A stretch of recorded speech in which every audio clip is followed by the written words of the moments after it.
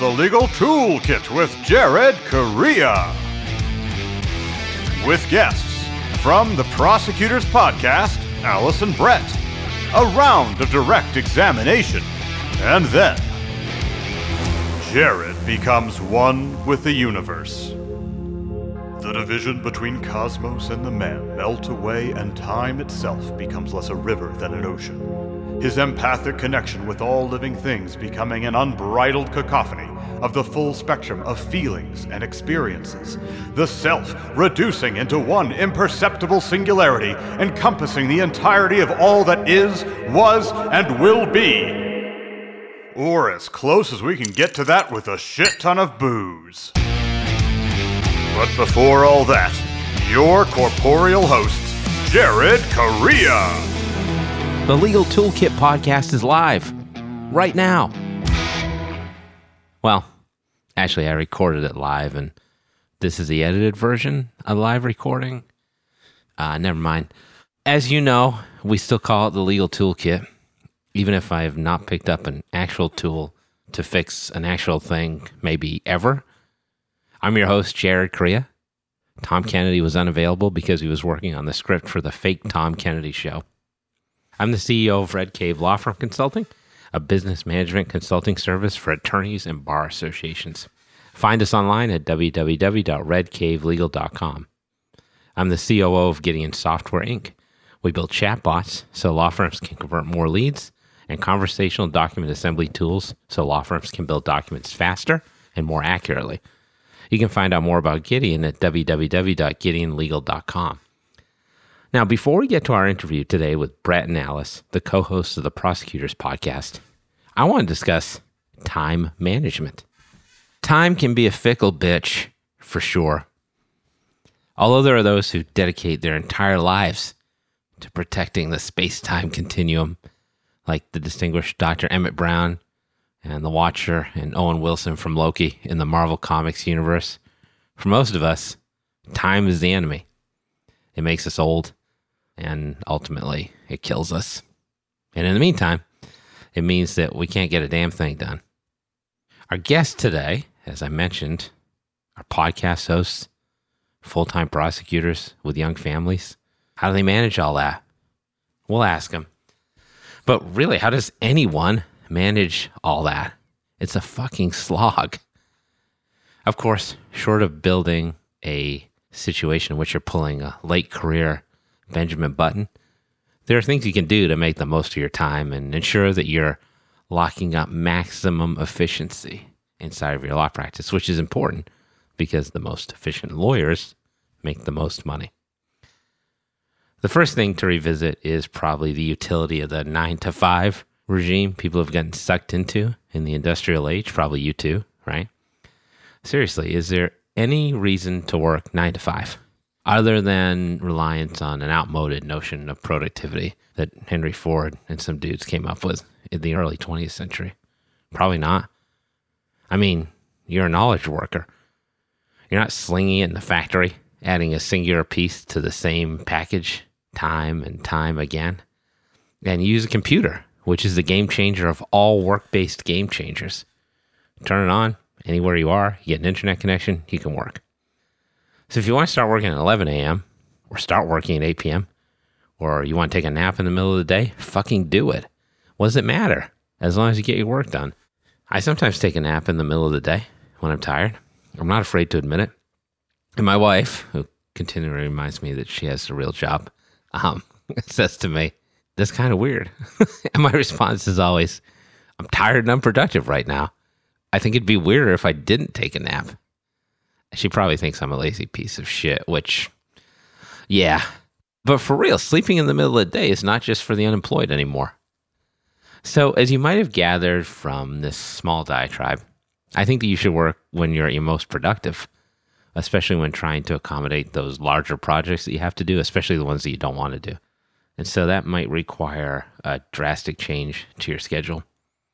At the start of the pandemic, you all remember the pandemic, right? I've been working at home by myself for like 5 or 6 years. It was truly amazing. I could watch a movie in the morning. I could drink a vanilla milkshake in the nude at 3 in the afternoon. all of a sudden, my idyllic life came crashing down around me. Here comes fucking COVID, and now everyone's home with me all the time. And whenever I had a free moment, my kids were up my ass about something. I was all of a sudden the IT person for homeschool, managing projects when classes weren't happening, and making lunch at lunchtime rather than doing so the night before and stuffing it into a bag. It really, really sucked. But I realized that I had to somehow recapture the 3 to 4 hours I used to have but lost during the middle of the day. And that's when I became addicted to cocaine. Just kidding. Instead of turning to hardcore drugs like a modern day Rick James, I started waking up earlier, like at 4 a.m. That meant that I had an uninterrupted 3-hour block every morning to work on the big projects for that day. I could work out, and then I could handle the rest of the day as it came to me. Now, I don't wake up that early every day, but most days I do, and I find that I'm very productive in the early morning hours. Maybe you are too, or maybe you're not. Maybe you're a night owl. Maybe you work better in the afternoon when I'm napping. That's cool. Just start experimenting to see when you're at your most productive and try to build your work schedule around that. Set aside distraction-free power hours so you can focus. Use a Pomodoro or a tomato timer to schedule short breaks. Find a procrastination buddy to help kick your ass when you're slacking. Whatever your jam ends up being, now is a great time to view your routine. Time, as it turns out, is on your side. Now, before we take some of that time to talk to our guests, Alice and Brett from the Prosecutors Podcast, about the ongoing true crime boom, let's see what kind of arresting stats Joshua Lennon has for us this week. That's right, boys and girls. It's the Clio Legal Trends Report Minute. Did you know that 42% of solo law firms operate without commercial office space? In fact, 9% of solo law firms gave up their office space in the last year alone. I'm Joshua Lennon, lawyer in residence at Clio. We're seeing an overwhelming number of solo attorneys migrating their legal practices to internet-based cloud technologies, giving them the freedom to practice from anywhere.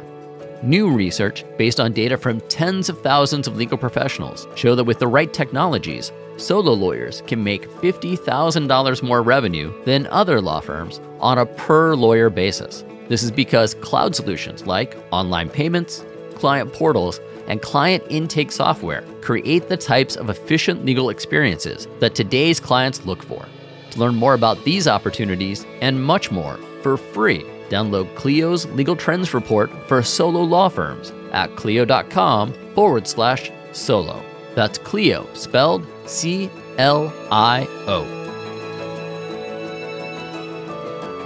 So, let's get to the fava beans and Chianti of this podcast. It's time to interview our guests.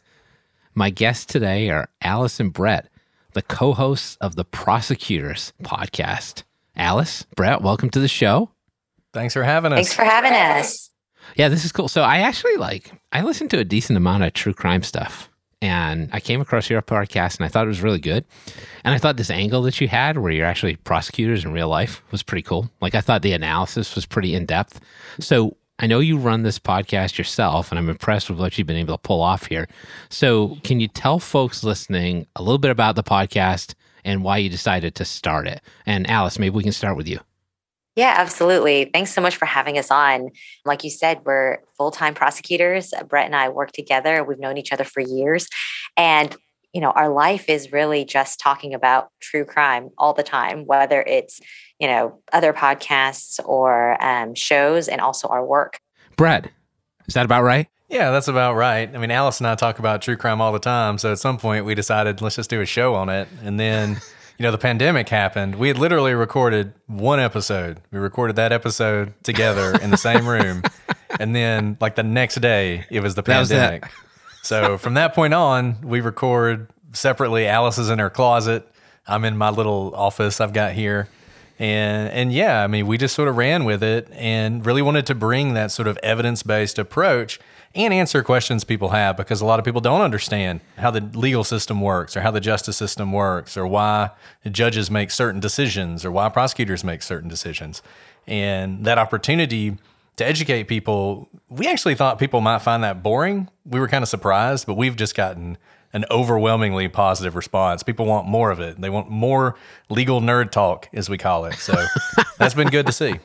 So most people, if they pick up a hobby, might be like, hey, I see this stuff all the time at work. I'm going to do something different. But you guys double down. Does it ever get boring for you? Do you ever get sick of talking about this stuff? No, I don't think so. Brett's like my best friend.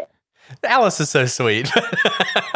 That's Alice really is my nice. best friend too, so we get to do man, this. This I know is we beautiful. get to do this thing. We share a wall at the office, so we do see each other a lot. I actually told Alice I have trouble talking to her in person now because I'm so used to talking to her over the podcast. So it's kind of weird when I actually have to see her. This is a beautiful story. Best friends in true crime. But you both have like real jobs. You're full-time prosecutors. You got families. You're trying to podcast 1 episode a week after flaming out at 2 a week. It's really hard, by the way. So Alice, I'll start with you. Like, how do you balance all this stuff? That's hard to do.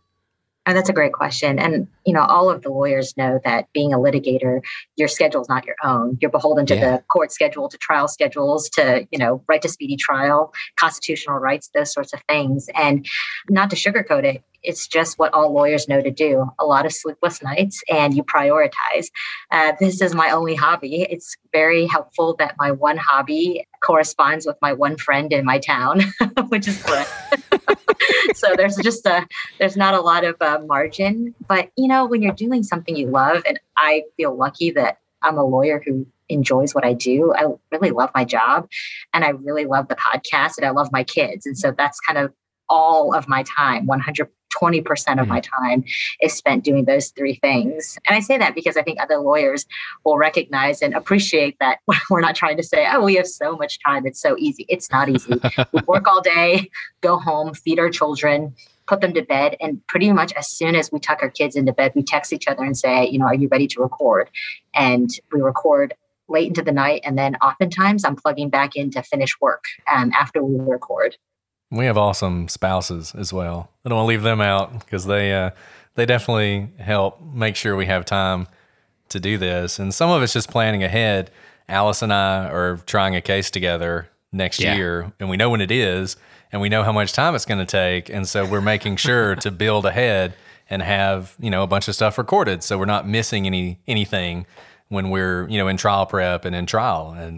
And so far, cross your fingers, we've been able to do that balance. Like you said, we started off doing 2 episodes a week, and that was impossible. So we had to go to 1 episode. And I think 1 episode so far has worked really well. Way to thank the spouses. You get to sleep in the bed, not on the couch tonight, Brett. So that's important. Well, let me ask you a follow-up question on what Alice was talking about. So like, you're just not tossing off shows like I'm doing here. Like, you got to look into these cases, right? At least refresh them, because you're covering some of these popular cases, and there's a lot of these true crime people out there who are like obsessive over these cases. So like, there's some research component or preparation component that goes in here as well. So you're not just hitting the button to press record, right? So how do you build that into your schedule? Well, that's what the weekend's for. And also, we record. The good thing about being, with somebody that you're really good friends with and you connect really well with, Alice and I, when we sit down to record, if we're doing an hour-long episode, we might record an hour and 10 minutes. I mean, we're really good at doing it together. We always have a plan, and we're able to not waste a lot of time on the actual recording. So, we're using 1 night a week to do that, and then the rest of our free time is doing that research. And basically, you kind of have to, you're going to have some cases that require a ton of research. I mean, there are cases where we have read the entire transcript of a trial to get ready for. Wow. So we did Scott Peterson, and that was a 6-episode story, and we read basically the entire trial transcript. So we could really go into the evidence and tell people things they had never heard before about that case. And then there are cases that it's a little bit easier to do the research on, where you don't necessarily have to do that kind of depth. But you're 100% right. The true crime community and the people who are consuming this, they are smart, and they know the cases. And if you mess something up or if you skip something, people are going to complain. And we've been pretty fortunate up to this point that we've been able to cover these cases in a lot of depth. Well, yeah, I wanted to ask you that. Are people complaining like, well, it was actually the left tail light on the car that was out and not the right tail light? I would imagine that gets pretty granular, right? 100%. They absolutely do. And it's fine. I mean, it's funny, but they do. Or if we use a word wrong, like in one of our recent episodes, we said spendthrift, but we meant like skinflint, right? And we just got all these comments about, you use spendthrift incorrectly. It doesn't mean what you said. It's like, okay, thank you. And then you're like, why am I doing this again? Go ahead, Alice. I was going to say that, yes, the true crime community, there's a lot of attention to detail and it's wonderful. But I do have to say, we're really lucky. The people who listen to our show, and we encourage people to criticize us, we encourage people to write in. For the most part, they don't focus on those tiny details. I think because if they listen to an entire episode of ours, you really have to be committed to listen because, like Brett said, our episodes are more than an hour long. And we kind of give our entire way of thinking as lawyers to our audience, right? We're not jumping to conclusions. We're showing our work, so to speak. We're showing them how we get places. And I think our listeners respect that and see how we arrived at the decisions. And we've kind of told our audience, there are important facts and there are facts that are not that important. They don't change the outcome. And that being a good lawyer and being a good detective is knowing what's important and what's not. And so I think by building that almost response in, it sometimes cuts off those arguments to us, which is nice. Oh, that's an old lawyer trick.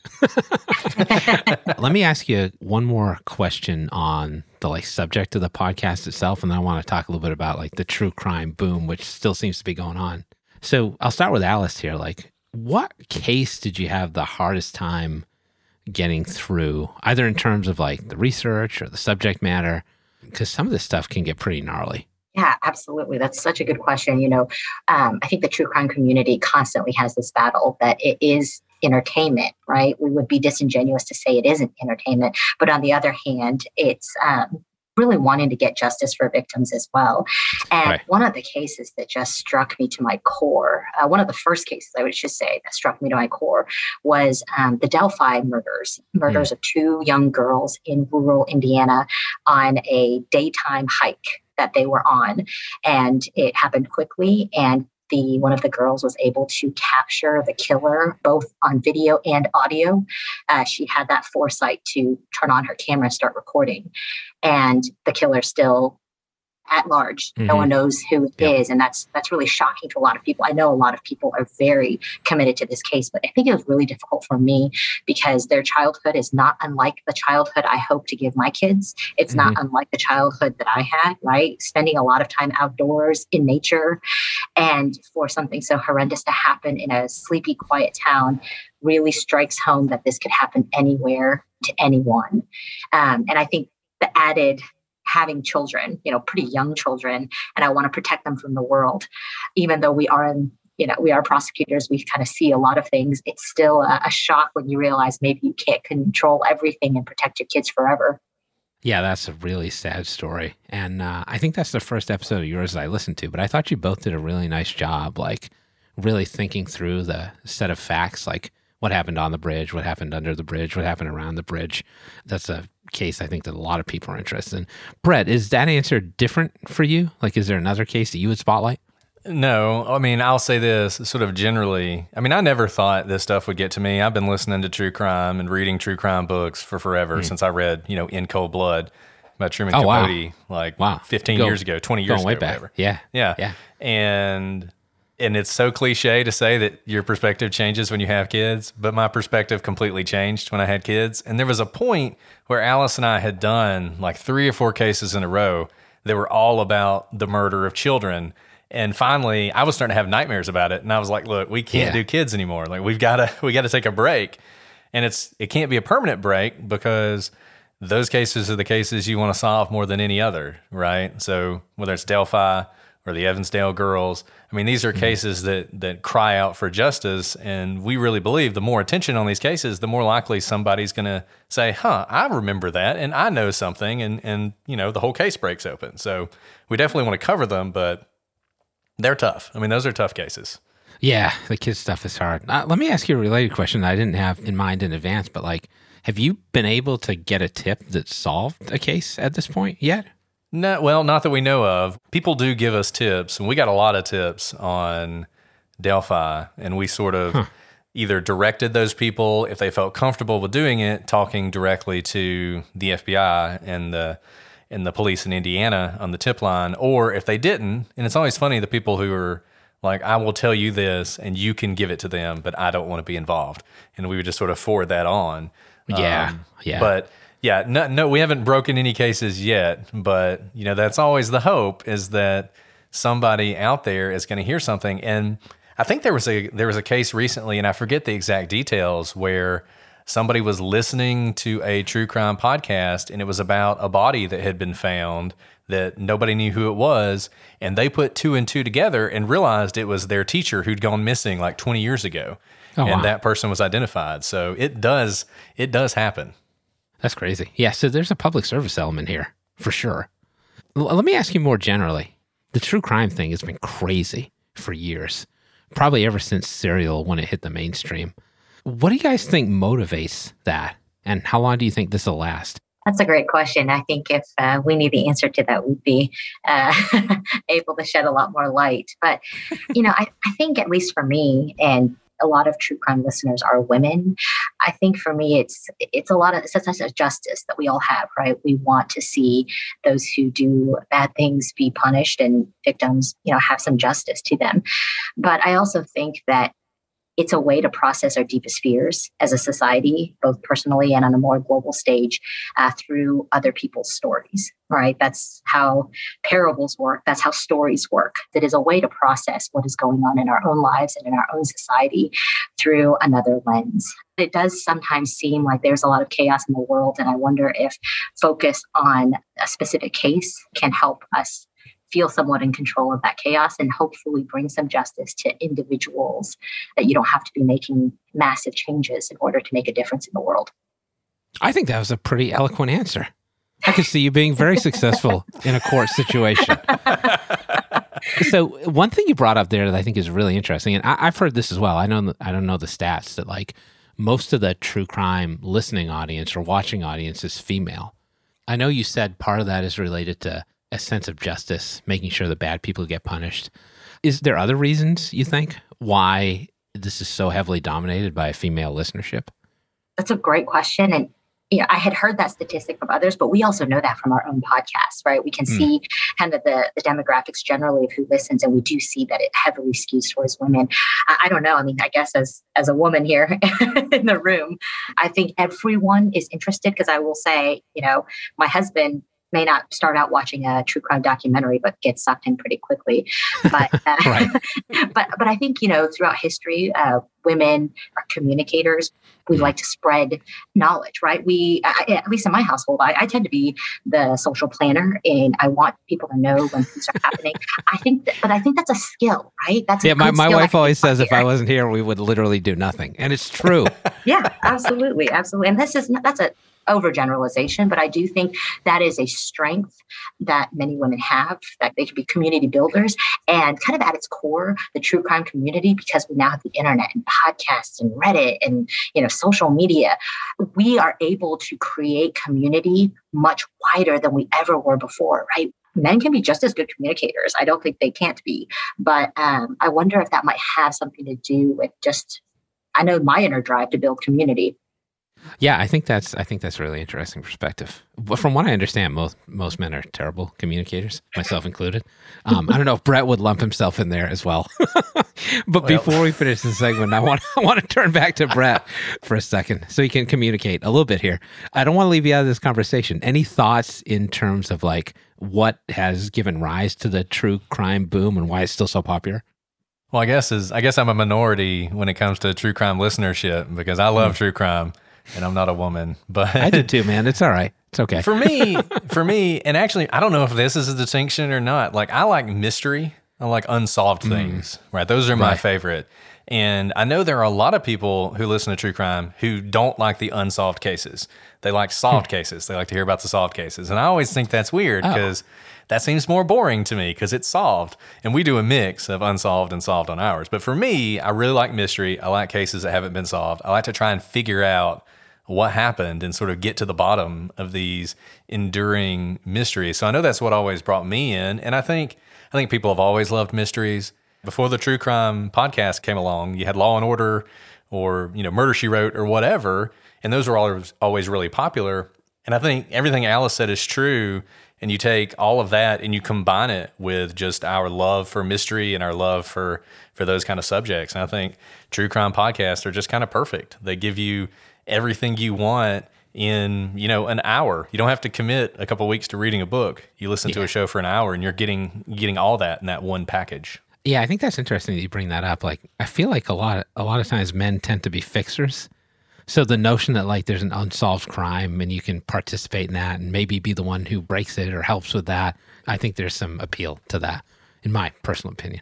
Thank you both. That was really interesting conversation. Again, that's Alice and Brett from the Prosecutors Podcast. But don't worry, because Alice and Brett will be right back. So hang on for our final segment. We'll take one final sponsor break so you can hear more about what our sponsors can do for your law practice. Then stay tuned for the Rump Roast. It's even more supple than the roast beast. Find out how TimeSolve fits your firm. With 6 different ways to track time, surely one will fit, even on the go. Or quickly estimate flat fee projects. Batch payments for hundreds of invoices at once. With TimeSolve Pay, getting paid quickly is definitely a great fit. And TimeSolve fits with the other tools you use. QuickBooks, LawPay, NetDocuments, Law Ruler, Microsoft, and more. They all just plug in. Try TimeSolve for free and get a $100 Amazon gift card when you sign up at timesolve.com.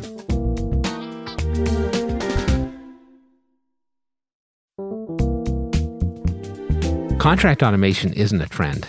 It's a strategic imperative. Though big players in the e-sign world will make you believe implementing it will cost you big bucks and more than a few headaches, it doesn't have to be that way. DocuBee is an easy-to-onboard, full suite of products that includes e-signature, brilliant workflow capabilities, and AI contract automation at nearly half the price of those out-of-touch behemoths. The one thing DocuBee doesn't automate? Their customer service. Visit get.docubee.com/contracts to set up a call with a real live person. DocuBee will be with you every step of the way. Partner with Rankings.io, the marketing agency for law firms that want results, not excuses. With flat rates for Google ads, a track record ranking attorneys for the most competitive terms on Google, and a team always easy to reach by phone, even during off hours, Rankings.io is the agency of choice for firms that want the rankings, traffic, and cases other law firm marketing agencies just can't deliver. Visit Rankings.io for a free consultation and start seeing your firm grow.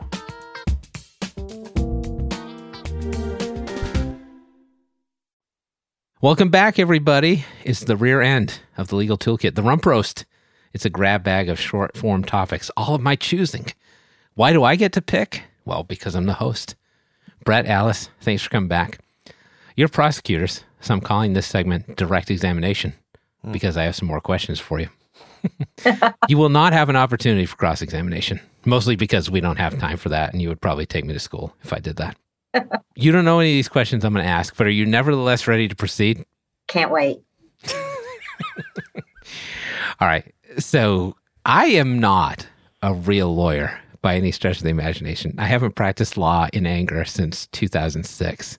And when I did, I was in private practice. So I once interviewed for an assistant DA position, and this is how it went. So I went into an office, and the person who was interviewing me showed me a bunch of decapitated people and said to me, "You see this kind of shit here every day."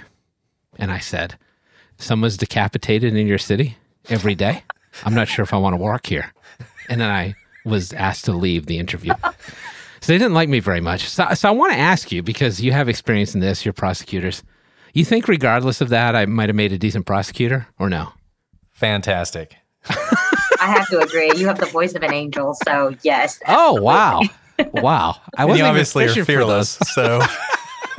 And you say it like it is. I will say the jury loves it when you say it like it is. And if you walk in for a case of decapitation with that comment, you'd get some laughs.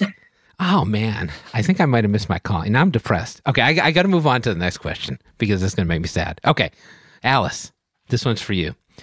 I was reading up on your bio on the Prosecutors Podcast website, which everybody should check out. You're a fiddle player, right? I am a fiddle player, yes. Now, I wanted to know that in the earlier part of the show, you said you only had one hobby, but apparently you have at least two. So first thing I want to ask you, is it true that people who think the violin is fancier than the fiddle are just pretentious assholes, like I suspect they are? Yeah, so the exact same thing. A fiddle is a violin and a violin is a fiddle. It's just the way you play it. Good. All right. I thought I was on the right track there. All right. So let me ask you, I asked you before, like, what was the toughest case you had to do on the podcast? What's the hardest song that you've tried to play on the fiddle, but have had trouble with? Oh, that's a good one. I mean, Devil Went Down to Georgia is super fun because the point of playing it is like you're supposed to play the devil out of your violin or your fiddle, and your fingers kind of start burning and there's calluses and blisters come off. So it's the most fun to play because the audience appreciates when you are literally losing your mind and like strings are popping and your bow hairs are, flying all over the place. So it's kind of a corporal experience, I just want to say that Alice is so much cooler than I am. Oh, don't worry, Brett. We'll get there. I actually have a friend of my friend is a great fiddle player, and I actually have sat down one-on-one with somebody and watched them play that song. It is like a really frenetic experience. It's kind of crazy. Isn't it, though? And how many songs? Well, I was going to say how many songs actually feature a fiddle, but Alice, I want to let you know that in honor of your fiddle playing, we're going to do a Spotify playlist for this podcast, all with songs about fiddles. So people may be thinking, like, can I find 20 songs about fiddles? I sure can. So if you have any recommendations on that, you just let me know, and I'll add them to the playlist. They may be the only 20 songs that Spotify features, but I like where your head's at. Hey, the fiddle's in vogue these days. Alice could be making a lot of money, playing for like Mumford & Sons or something. In a multiverse, I'm probably a prosecutor getting laughs from the jury, and Alice is like a famous fiddle player. There you go. So, Brad, I want to turn to you. I was reading your bio as well. You describe yourself as a Southern gentleman, which I can see that. I can get that vibe. What's the most Southern thing you've done today? Like, did you have grits for breakfast? Are you wearing a seersucker suit right now? No, that's, the most Southern thing I've done today. Do you have a seersucker suit? I hope you do. I mean, I do have a seersucker suit. Yes. I love it. It's fantastic. Yeah, it's the best. And the white patent leather shoes and the ribbon belt. Oh, yeah, man. Can't wear it now, though, because, it's after Labor Day. But I've always wanted like a white seersucker suit, but being like a Northerner, I don't know if I could pull it off. I just don't have that in me. You got to just go for it, man. You just got to go for it. I'm going to jump from for a second, but Brett definitely wears his cowboy boots with every outfit. It's formal. It's for artwork. Like he commands presence when he walks into in front of the jury with his boots on. Spurs or no spurs? No spurs for trial. All right. I want to ask you guys one more question.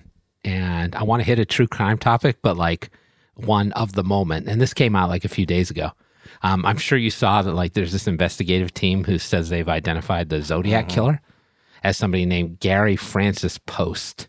I think I'm pronouncing that right, but this could be another Chulu situation. Brett, we'll keep it with you. Do you think this is real? The guy has 3 names, and his first name is Gary, so he's definitely in the realm of being the Zodiac Killer. I think that's the best evidence for him being the Zodiac Killer. But unfortunately... Wait. Is that a real thing? Oh, I'm the laughing, 3-name but is thing? that like... Absolutely, yeah.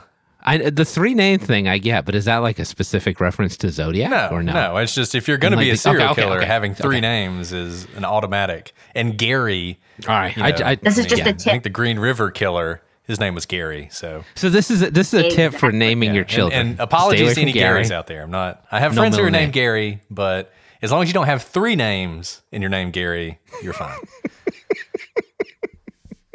All right, so there's some potential. I think that's the best evidence. I thought their other evidence was kind of weak, but the fact that his name was Gary, interesting, was pretty powerful. Yeah. Are you feeling the same way about this, Alice? I'm not going to make such a wide-ranging comment it's about 3 names or people named Gary, my childhood friend Gary, you're fine. Don't worry about it. But I think this happens a lot, and it's not necessarily good or bad. I think it's always good when an unsolved case gets renewed attention, especially after a long time has passed. But sometimes people cross the line of theory to we've solved the case. I don't know. We try to stay away from jumping to conclusions when we haven't looked at the primary sources ourselves. That's why on our podcast and in our real life, we look at the police report directly. We look at, the DNA results. And so I don't have any comments on that, except that I'm glad there's attention on the case, as I would be on any case. But whether it's actually solved, theory doesn't equal solved. So we'll see. Have you done an episode on Zodiac yet or no? Not yet. We have not. Oh, all right. So that might be coming down the pipe. No pressure. Hey, thanks for this. You guys were great. I appreciate your playing along. Thank you. Always happy This was to. so great. Thanks, Brett and Alice. That was amazing. You can hear more from Alice and Brett on the Prosecutors Podcast, where they review true crime cases from a prosecutor's point of view. Check it out. It really is awesome. And consider supporting their efforts through Patreon. Now, for those of you listening in Burnt Corn, Alabama, we've got a great Spotify playlist for y'all this week. In honor of Alice's love for the fiddle, we've got fiddle songs. And yeah, you're goddamn right, I can make an entire playlist of songs featuring fiddles. Now, sadly, we've run out of time for me to reach a state of oneness with the universe. But I am drunk as fuck, so there's that. That'll do it for another episode of the Legal Toolkit Podcast, where we're into corn and nuts, but definitely not corn nuts.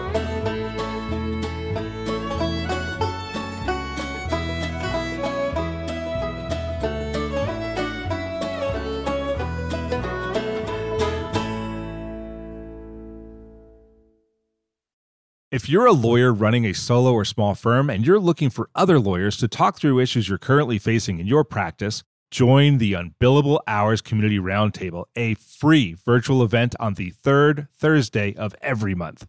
Lawyers from all over the country come together and meet with me, lawyer and law firm management consultant Christopher T. Anderson, to discuss best practices on topics such as marketing, client acquisition, hiring and firing, and time management. The conversation is free to join, but requires a simple reservation. The link to RSVP can be found on the Unbillable Hour page at LegalTalkNetwork.com. We'll see you there.